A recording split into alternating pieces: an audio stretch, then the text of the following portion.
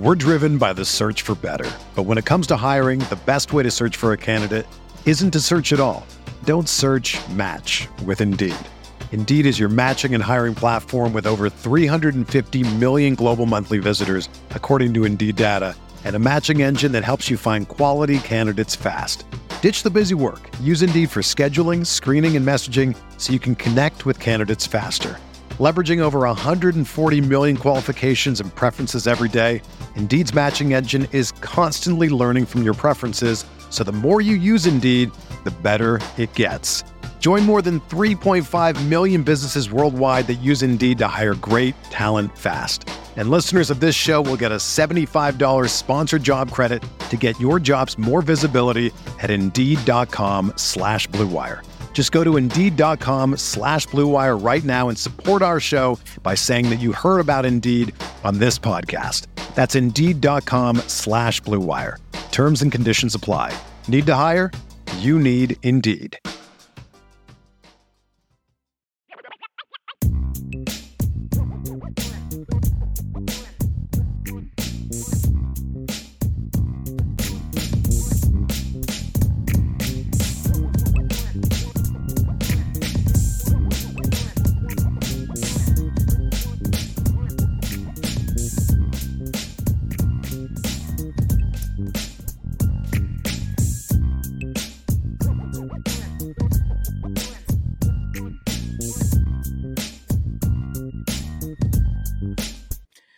Well, how we doing tonight? IB Nation Sports Talk is up and rolling. Notre Dame Clemson coming up this Saturday night, along with Jesse Stiers. I'm Sean Stiers. You look a little bit better than you did a couple of nights ago when you and Vince and I were together.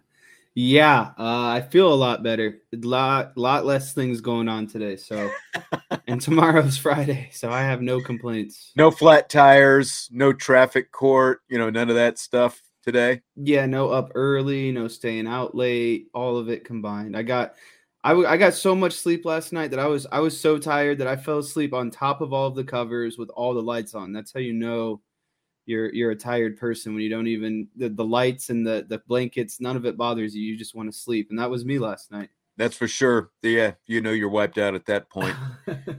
Well, glad to have you here today. Tommy Guns is in the house calling out IB Nation. Salty put me on the clock a little bit ago, but we were waiting because I saw this. I saw Salty looking around in the chat, where is everybody at? So we were kind of waiting a little. We waited a couple extra minutes to see if some stragglers came in, and it looks like a few more have crawled in. Hopefully we get some more to kind of liven things up. I know Salty and Tommy Guns will keep things fresh though for us tonight on the old live show. So glad to have everyone with us here tonight. And they're calling for a whiteboard. Do you have the whiteboard ready to go tonight, Jess?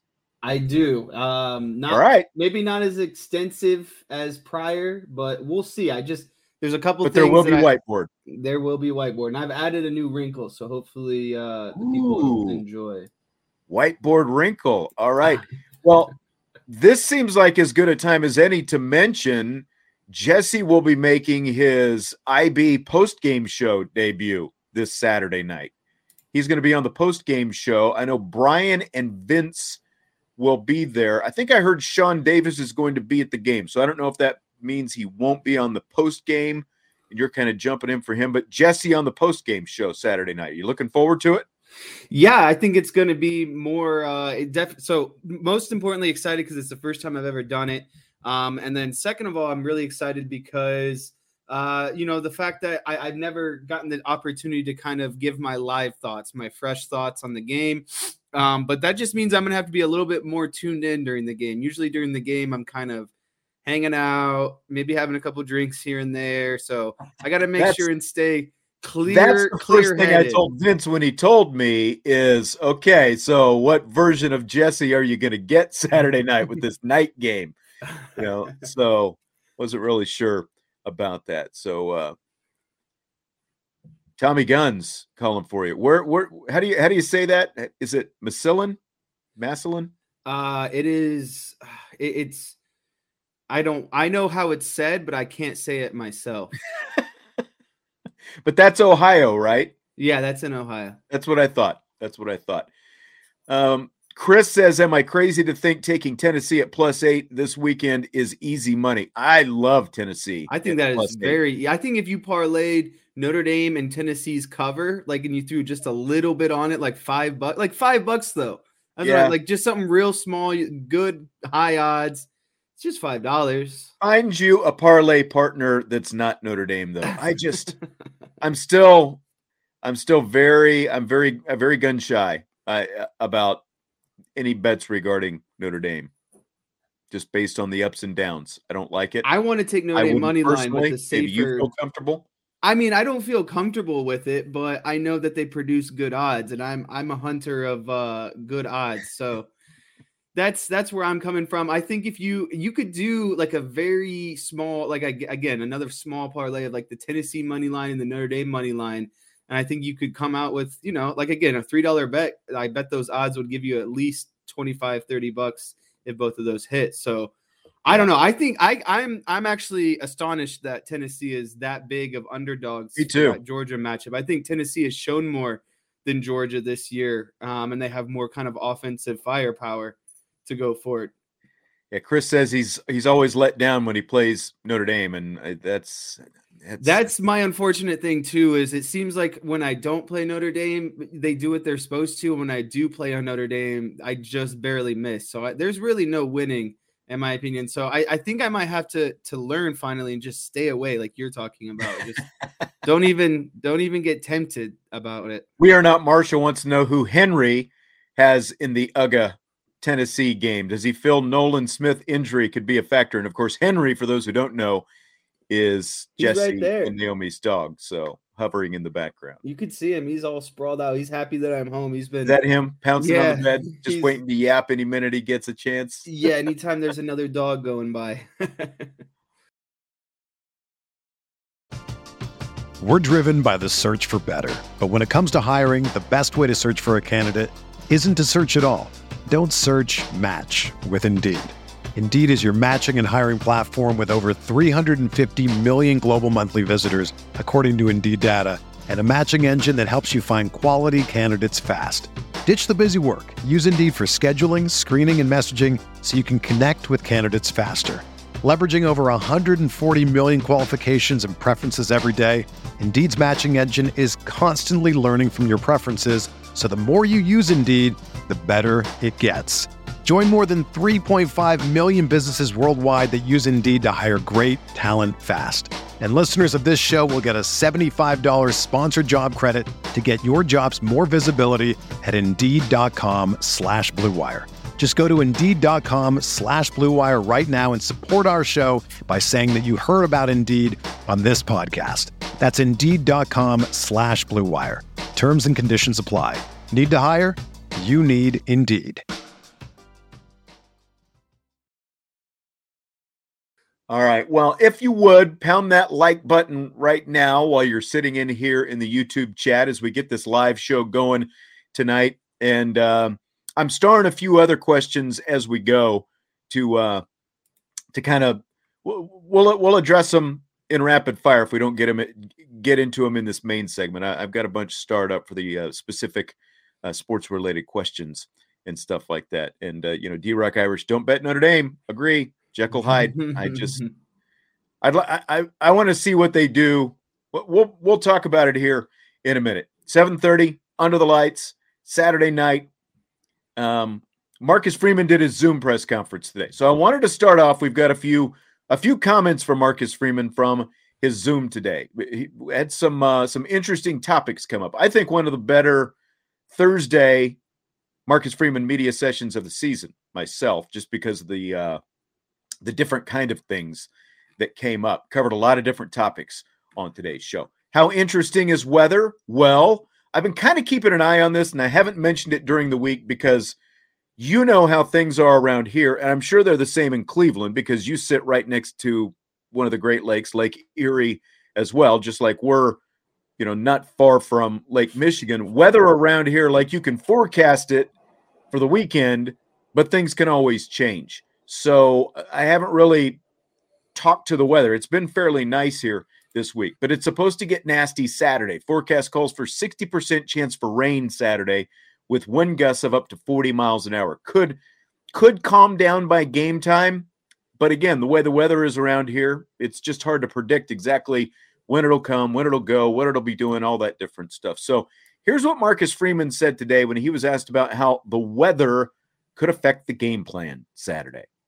You just got to be aware of it and understand that you got a certain plan that you have when you're going with the wind, and depending on how strong the wind is, you got to have another plan when you're going against the wind. Defensively, you got to be ready for shots when the offense has the wind, and offensively, you got to be ready to take some shots with the wind. Special teams wise, the same thing, understanding if you're kicking to the wind or kicking against the wind, kicking with the wind or against the wind. So again, it's just having a plan to utilize the wind or understand that, hey, the opponent has the wind or we're going against the wind.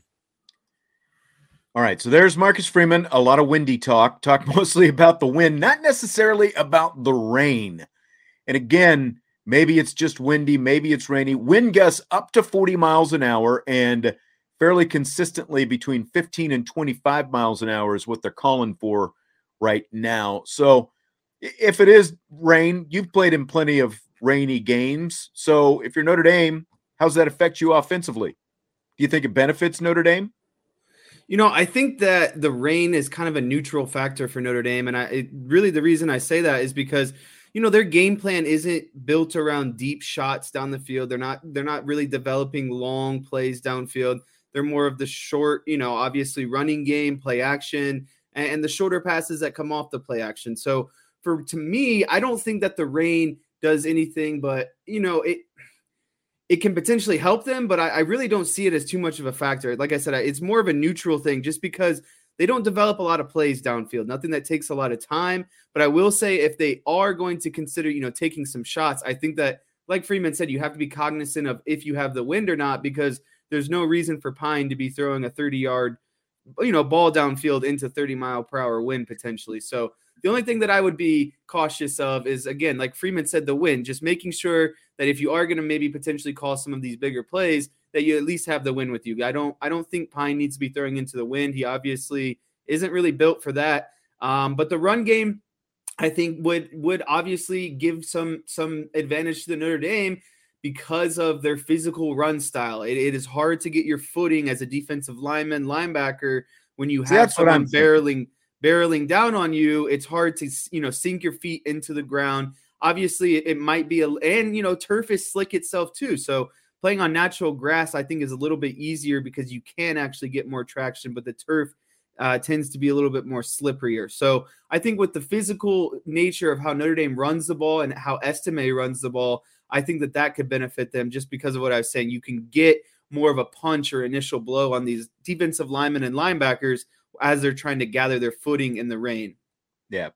Clint, and again, I think go ahead. I think motion is another thing, again, that I talk about, I think is something that benefits Notre Dame greatly, but it benefit them greatly even more because if you're getting people moving around in the rain, you're just causing more chances for chaos. So, and where you're going, the defense doesn't. They have to try to shadow you. Yeah. Clint says maybe the wind will help make Pine more accurate. I don't know about that, but at this point, maybe it's worth a shot. Who knows? I think the big thing is, when Notre Dame was down at Clemson in 2015 in the aftermath of Hurricane Joaquin, there was a lot of throwing of the football. When Notre Dame went to Michigan a couple years ago in the rainstorm, you were there for that game. You and your buddy were there for that game. There was a lot of throwing of the football by Notre Dame. Meanwhile, Michigan just ran it, pounded it right at Notre Dame. So let's hope with a different head coach in charge, the game plan is a little bit different. Maybe this is the night, if it is raining, that we're actually fine with Notre Dame just pounding the football and continuing to run the football, huh? Yeah, I think that this is, if it's going to rain, I think that the rain benefits Notre Dame more so because Notre Dame has more of a dependability on the run game and how it, the rest of their offense develops off of the run game. So yeah. I think that it leans towards Notre Dame. I'm not saying it's like this great advantage, but if it leans more so towards one team compared to the other, I think it leans more in Notre Dame's favor. Yeah. I agree with that. I agree with that for sure. So, the other thing that I wanted to get, I've got a couple other Marcus Freeman comments that we're going to get into here if I can find them. He was talking about playing up and playing down to the competition. And I think that, this is something that we brought up earlier in the week. They're 3-1 against ranked teams this year. Of course, with the loss being to Ohio State, and that was only by 11 points on the road, whereas they're 2-2 against unranked teams. Is that right? Is it? Yeah, that's right. Yeah, I keep forgetting the number of games that they played. Yeah, that's 8 games. So yeah, so that is correct. So Marcus Freeman asked about this. You can look at it a couple different ways. And is it a home game? Is it a away game thing? Is it a opponent thing? What we got to do is focus on the things that it takes to play well. And no matter who the opponent is, we have to truly focus on what it takes to deserve victory, what it takes to really be able to execute throughout the entirety of a game. And we can't let the opponent dictate our ability to focus on that and our ability to execute. And so, unfortunately, if you look at, some of the previous losses and some of the poor performances that, have they been higher ranked teams? No. But as I tell our players, it's about continuing to improve, and it's about making sure this Saturday that we're performing at a high level, and that's all we really want to focus on. So what do you think, Jess? Again, we touched on this earlier this week. You heard Marcus Freeman kind of talk about it / not talk about it there, but I don't know if he has his finger completely on it. I think it would be hard as a head coach to get your finger on it. Again, when you're 3-1 against the better teams on your schedule, but 2-2 against the worst teams on your schedule.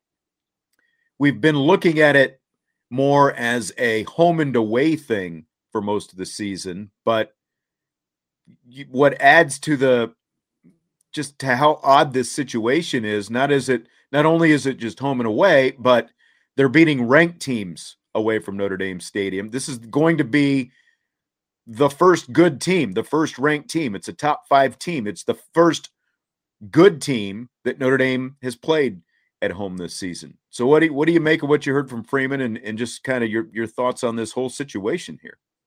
Yeah, for me, it's not a home and away thing. It's just playing up and down to competition. I think that we're going to see a very, very good team, or good matchup, good game, good performance this Saturday against Clemson, and it's just solely because of who Clemson is. The rankings just came out; they're in the top 4. They're a playoff team. All these guys know that.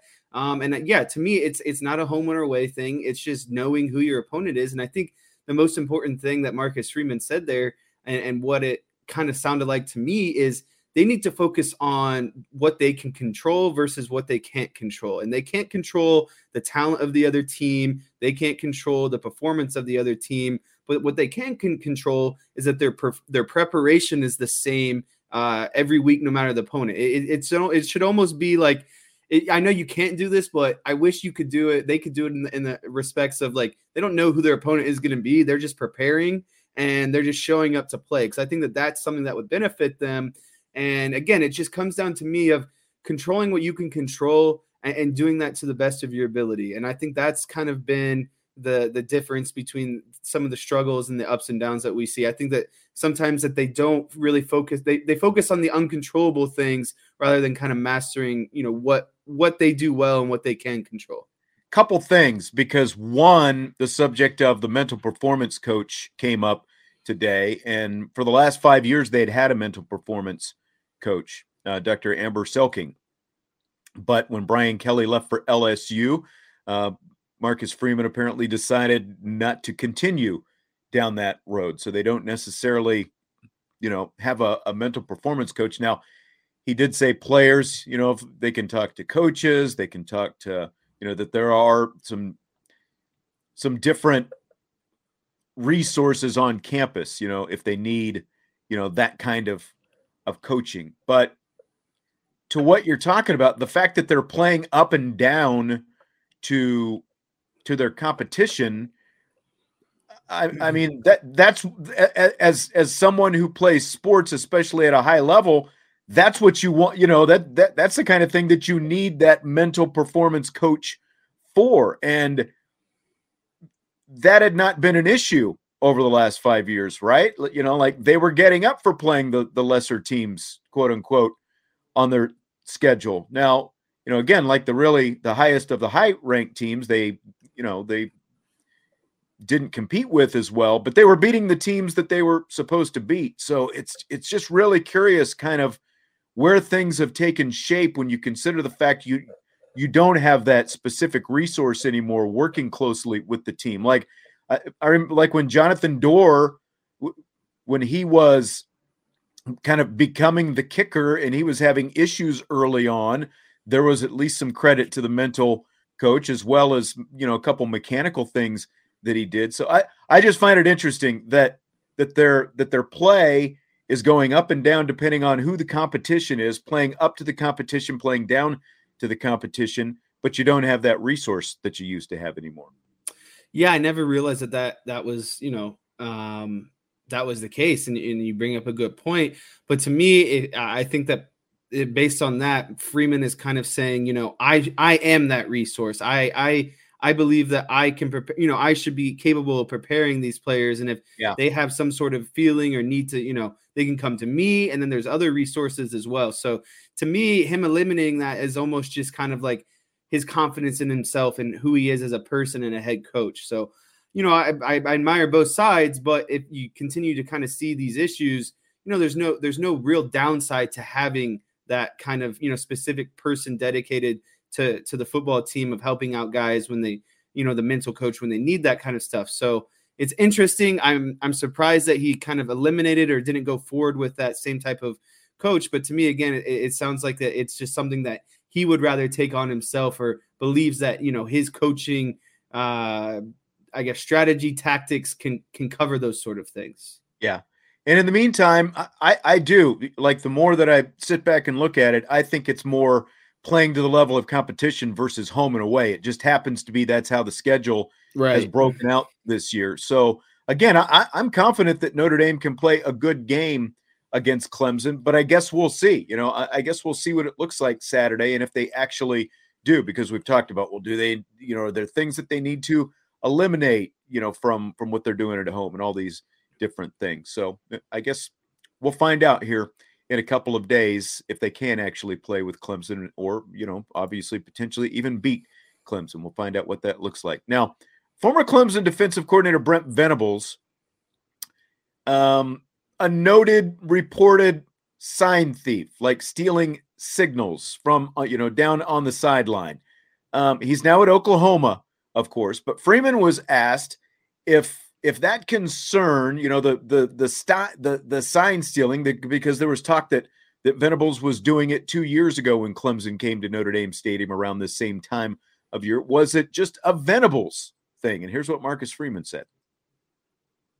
That's a college football thing. I think competitive advantage is something that all teams will try to do. If you're going to let teams steal your signals, they'll do it. And so we have to every week have a plan for that, continue to switch signals, continue to switch who's live, and have a great plan in terms of how we're going to be able to communicate with the guys on the field, what we want them to do. And so that's every week. It's not a Clemson thing. That's an every week thing in terms of, if you don't think it's real, then you're probably getting your signal stolen. And so you have to have a great plan for that.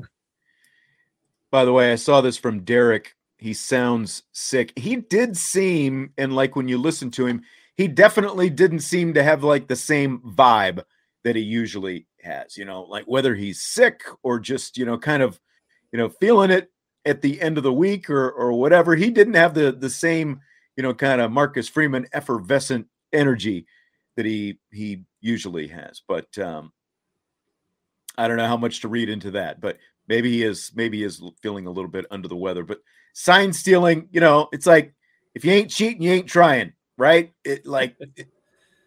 I remember I got lazy coaching third base once and gave a kid a bunt signal. And you remember the sign system that we had, Jess. It was designed so that, like, I didn't have to, I guess it's hard to explain, but it was designed so that you didn't necessarily have to, you wouldn't repeat signals, from one at bat to the next, touching different parts meant different things. But I got lazy once, gave a kid a bunt sign, and I can't remember if he bunted it foul or he missed the bunt or what he did. So instead of like changing, with the different sequence, I just gave the exact same sequence to make it simple for the kid. And of course the coach on the other bench yelled, "He's bunting," so it's like they're out there, that's I've got no problem with sign stealing. I'm just curious,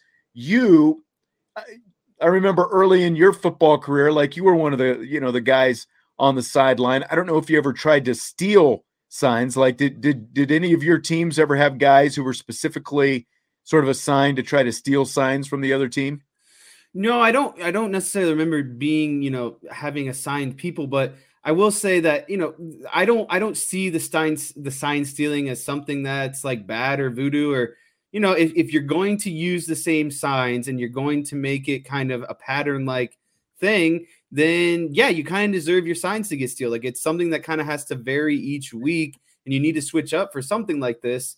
But again, I don't ever remember us kind of going out of our way to look at signs because there was just so much other things going on. It's like, yeah, it's really kind of often overlooked. And I'm sure that Venables kind of probably had a guy that sat up in the box on the headset who, potentially kind of did look at signs the whole game. So I don't think it's a player thing. I think it's more of, you might have someone like an assistant or maybe a grad student that might be looking at that kind of stuff. But I don't see anything wrong with it at the end of the day, but I don't think that enough effort should be going into, like, one, trying to steal signs, and two, maybe seeing if other teams are stealing your signs. You'll know if they have, like, you'll see communication. Your guys more so will hear, your guys will come off the field and say, "Hey, the other team knows what we're doing," because they're verbally communicating back and forth of, this hot signal gave them some sort of clue that they knew it was coming. And then at that point, that's when you start switching things up. So yeah, I don't see it as something that's like, oh, we got to have guys who, as long as you're not using technology, whether it's video cameras, right, whatever it happens, like obviously buzzers and stuff like that, like the Astros were doing. It's ironic that we're talking about sign stealing with the World Series and, being with the Astros being involved in it is going on. But yeah, as long as you're not using technology, I've got no problem with it. If it's just a guy or guys standing on the sideline or in the press box or whatever, trying to steal signs, that's fine. I mean, you're out there trying to win football games. So I've got no problem with that at all. Going back to what we were just talking about with the mental coach, Fred says, do you think Lou had a mental health coach during his tenure? Just saying. Well, no, but I mean, I think we can all, concede that 30 years later, it's a different time. Like, these guys are everywhere, or guys / girl,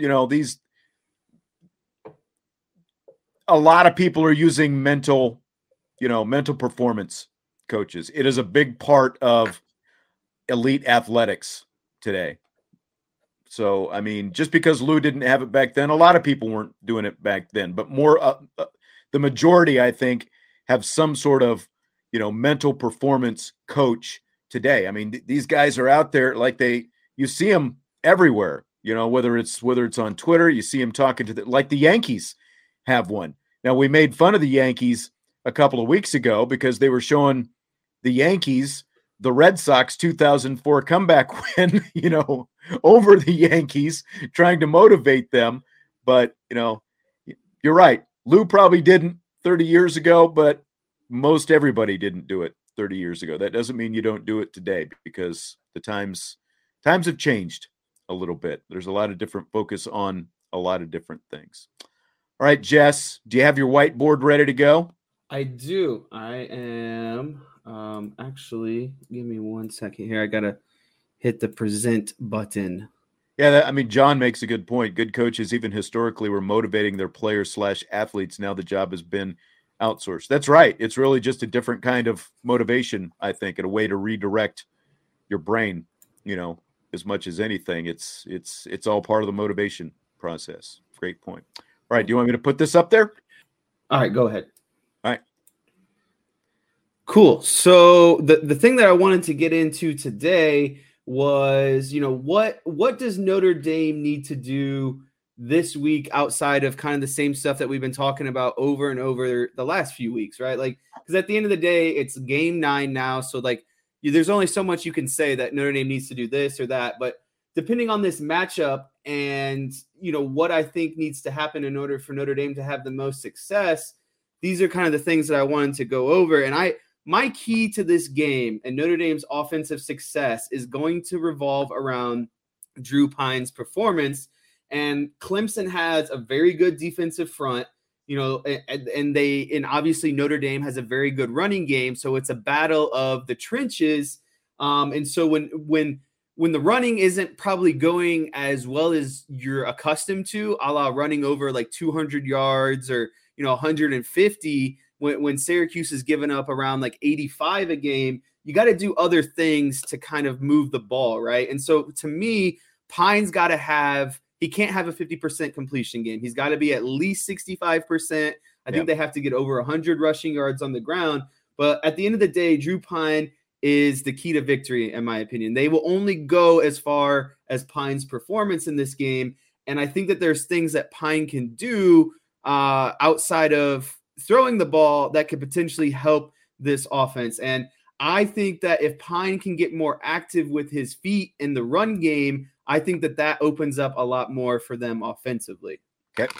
So what I wanted to go into was just this is Notre Dame's favorite formation, right? This is 11 personnel.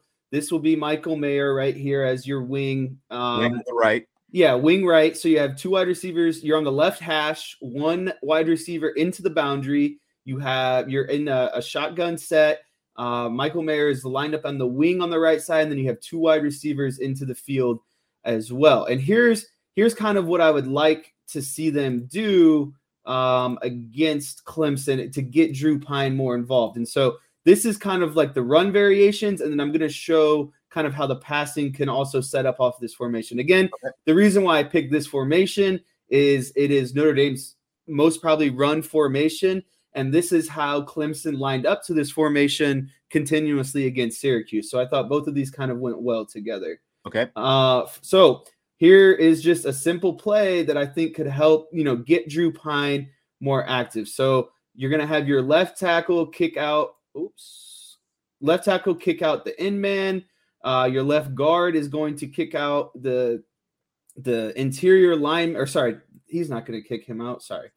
Your center is going to reach to that guy, or the defensive lineman on the left side. Your right guard is going to get the guy over the center. And then here's where it kind of gets interesting, because you're going to pull your left guard around in this scheme, right?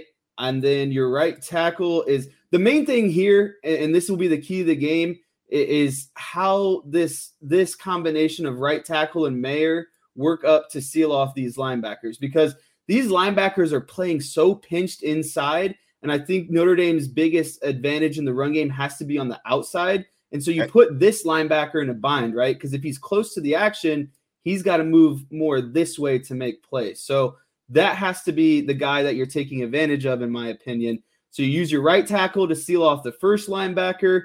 You're going to use Mayer to seal off the other play side linebacker. And then obviously in an RPO look, you're going to leave the end guy on the line of scrimmage free. And so I'd like to see Pyne potentially, hand this ball off. And if the DN crashes down, that's fine.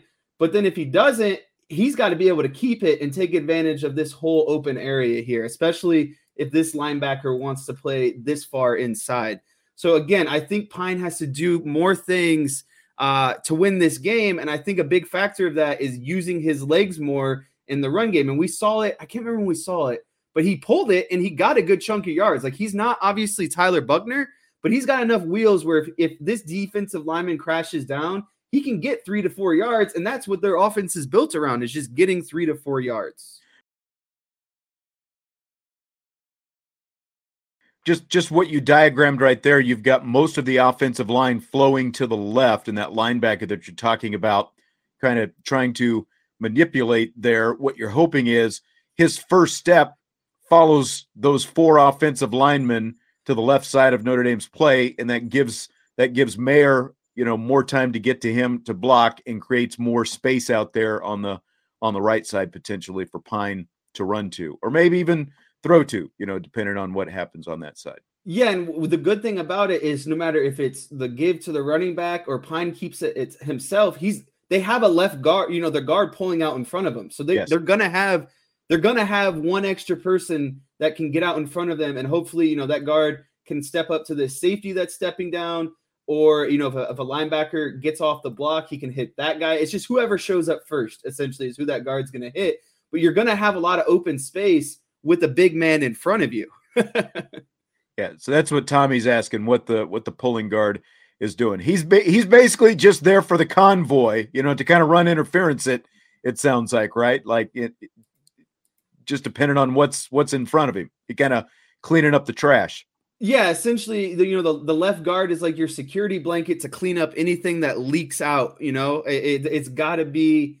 It's going to be picking up whoever's kind of there in that open space. But the main thing is these 2 end guys here have to wall off the linebackers, because the linebackers are the most fitted to make this play, right? They're designed to stop run. You're not asking your safety to come down and shed a offensive lineman and potentially make the play. So again, I like this because, flow is going this way. You're sealing off this guy, this guy, this guy. Your guard comes around, and hopefully these last 2 guys can seal off the linebacker. And you kind of have an open convoy in this open area right here, again, where you're just trying to get anything more than 3 yards is a bonus. But as long as you get 3 yards, that's ultimately what they're looking for. Well, and I mean, there are other things that you can do on that basically as well, because you're pulling that guard. I mean, it sets up for counter tray type stuff as well, where your running back is taken, because those 4 offensive linemen their flow is going to the left. So the running back takes the initial step to the left, and then you can hand off to him going back to the right as well, because you've got that pulling guard in front of him again, like counter trade type stuff. Exactly. So that is just a big piece of where I would like to see Pyne get more involved. Like, because I don't think that the shoulder, he should be if Clemson can prove that they can stop the run because they have a good defensive line, Pyne's got to do more throwing the ball or more with his feet. And I'm more inclined to allowing him to do more with his feet, because I just don't think that, he's built around letting these long pass plays develop. And that's nothing against him. I just think if your quarterback needs to do more to potentially win the game, why not add another threat and be able to use his legs a little bit more? So, multiple questions about whether that guard would block your defensive tackle there, because the tackle is unblocked. Are you relying on that defensive tackle again because everyone else is flowing to the left? Like he's going to make, defensive end. I'm sorry, not defensive tackle. Like he's going to make that step inside. Like he's got to be accounted for. Obviously, I think that's what everyone's wondering. Yeah, so I mean, in an RPO scheme, that's he's the read man. So if he's crashing down, you're going to fake it to your running back, and your running back essentially blocks him by getting tackled, and now you have a pulling guard out front of your quarterback that's running right behind him. Gotcha. Or say, the defensive lineman, realizes RPO. Okay, well then that leaves a wide open hole between where Mayer's blocking off the linebacker and this defensive end is occupied out here. So either way, he has to go unblocked because he's the read man in the situation. Okay. All right. What else you got? So next thing I have is another action, same kind of concept. And this is why I like this concept a lot, is because you can get away with showing the same motion, the same kind of setup, but running pass out of it, right? So again, what you want to do on this play is you could still use a pulling guard and not pass. The pulling guard just can't go downfield, right? Like right. That's the whole concept. So again, left tackle is going to kick out this guy, center is going to reach for this guy, right guard is going to reach for this guy. Your guard is now going to pull and kind of sit here and more than likely combo this guy or maybe a linebacker that's coming down. But again, you're showing the same, overall look, but now you're getting into a pass concept where you can leak, Mayer kind of out like this. And then you want to potentially, you can run your inside wide receiver here on a deep kind of outpost. You run this guy up and over, and this creates a good concept because now, this defensive back, let me grab edit. This defensive back is probably going to have to follow, this guy over into here. If this guy comes down, your safety is going to more than likely kind of be playing in this area. And now we have either a one-on-one matchup, with this outpost or Mayer kind of sitting down here in the flats, wide open essentially, because this guy is going to be put into a bind of, do I step down? Do I potentially go with this guy? But either way, something should be there in a quick enough time. And that's got to be the key to this game is Clemson's defensive line isn't gonna allow Pine to sit back there. So it's got to be plays that are designed to get the ball out quickly. And I think these reads are fast enough where you can get the ball out quickly. And again, you're still showing a lot of the same action, but you're confusing them. And these linebackers are, potentially kind of stepping up. You have your safeties kind of stepping up a little bit. And then you're just creating more one-on-one matchups when you're able to do this and kind of show the same motion. Okay. Here's the question everyone wants to know. Where's the throw it to Tobias Merriweather play? If I had to do the throw it to, hang on, I'll get there. The throw it to Tobias Merriweather play. That's got to be, again, it can happen out of this set. You're pulling this guard, you're setting him here. Potentially you run, this isn't Mayer, but you run this guy on a streak, and more than likely this defensive back is going to go over there and run with that and have some sort of help, right? Because that guy is man-to-man. So you take this defensive back out of the picture. You got these linebackers kind of stepped up into here. And then you have what you would do next is you would – sorry, I'm trying to get there. Okay. You could run Mayer on, again, another – if you ran him on some sort of kind of like seam route like this, that takes out this – safety as well. And then you're left on, this side with one-on-one matchup. So at that point, what are you doing to get your guy open? I personally would like some sort of concept, kind of like dueling wheel routes, I guess is what I would potentially call it. This guy kind of comes out here. Then you have this guy coming into here. But what that does is it makes these guys kind of communicate, right? You have to be able to pass those off when you're in man coverage. And with someone's speed and size like Merriweather, I think he could get outside up here and really utilize, these two DBs trying to pass them off as well as being in one-on-one coverage at the same time. All right. Good stuff. Good stuff. Anything else? Offensively, that's really, like I said, that's really kind of all I wanted to get into is just showing a lot of the same action out of run and pass, and that'll put these linebackers and safeties in a bind, but you can still accomplish a lot of things and getting Pine more involved. I think Pine has to be a wrinkle to the run game this week, especially if they're going to attack the edge, because the interior of Clemson's defensive line is their strength, and I wouldn't run at the heart of it. I think they have to get on the outside, and everyone knows about their running backs, so why not get Pine involved into the game plan as well? Yeah, I like it. He's shown that he's mobile enough. He's not Tyler Buchner, but he is mobile enough to make plays with his feet, and you're going to need to run the football against Clemson. It can't all be on Drew Pine's arm. So I like some creative ways to get him involved if possible. Yeah, it doesn't have to be overly hard stuff. It's just a simple kind of RPO look. If he crashes down, just pull it and grab 3 to 4. I think that's got to be the main, point that they hit on it. If Pine's going to run the ball, just get your 3 or 4 and go down. You don't have to play hero. You don't have to take big hits. Just gain positive yards and keep the ball moving. Stay ahead of the chains or stay on schedule, as a lot of people like to say. And that's all they got to do is just pick up on average of 4 yards per play. And I think that their offense is very well built to do those sort of things. All right. Good stuff. Good stuff as always. Do we need to take your whiteboard out now? Oh yeah, I can stop sharing now. All right.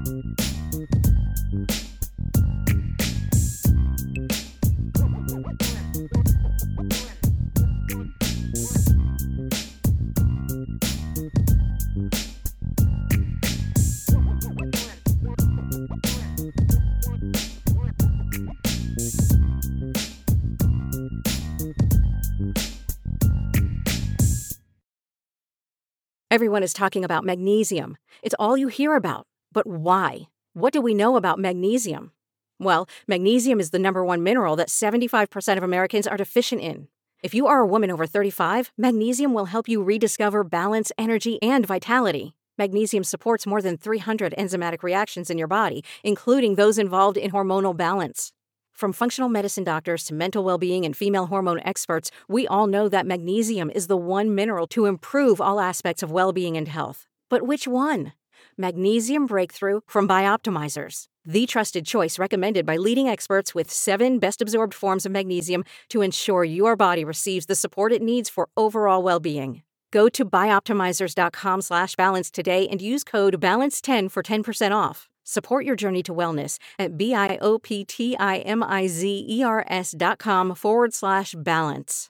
Magnesium Breakthrough from Bioptimizers, your foundation to optimal health and vitality.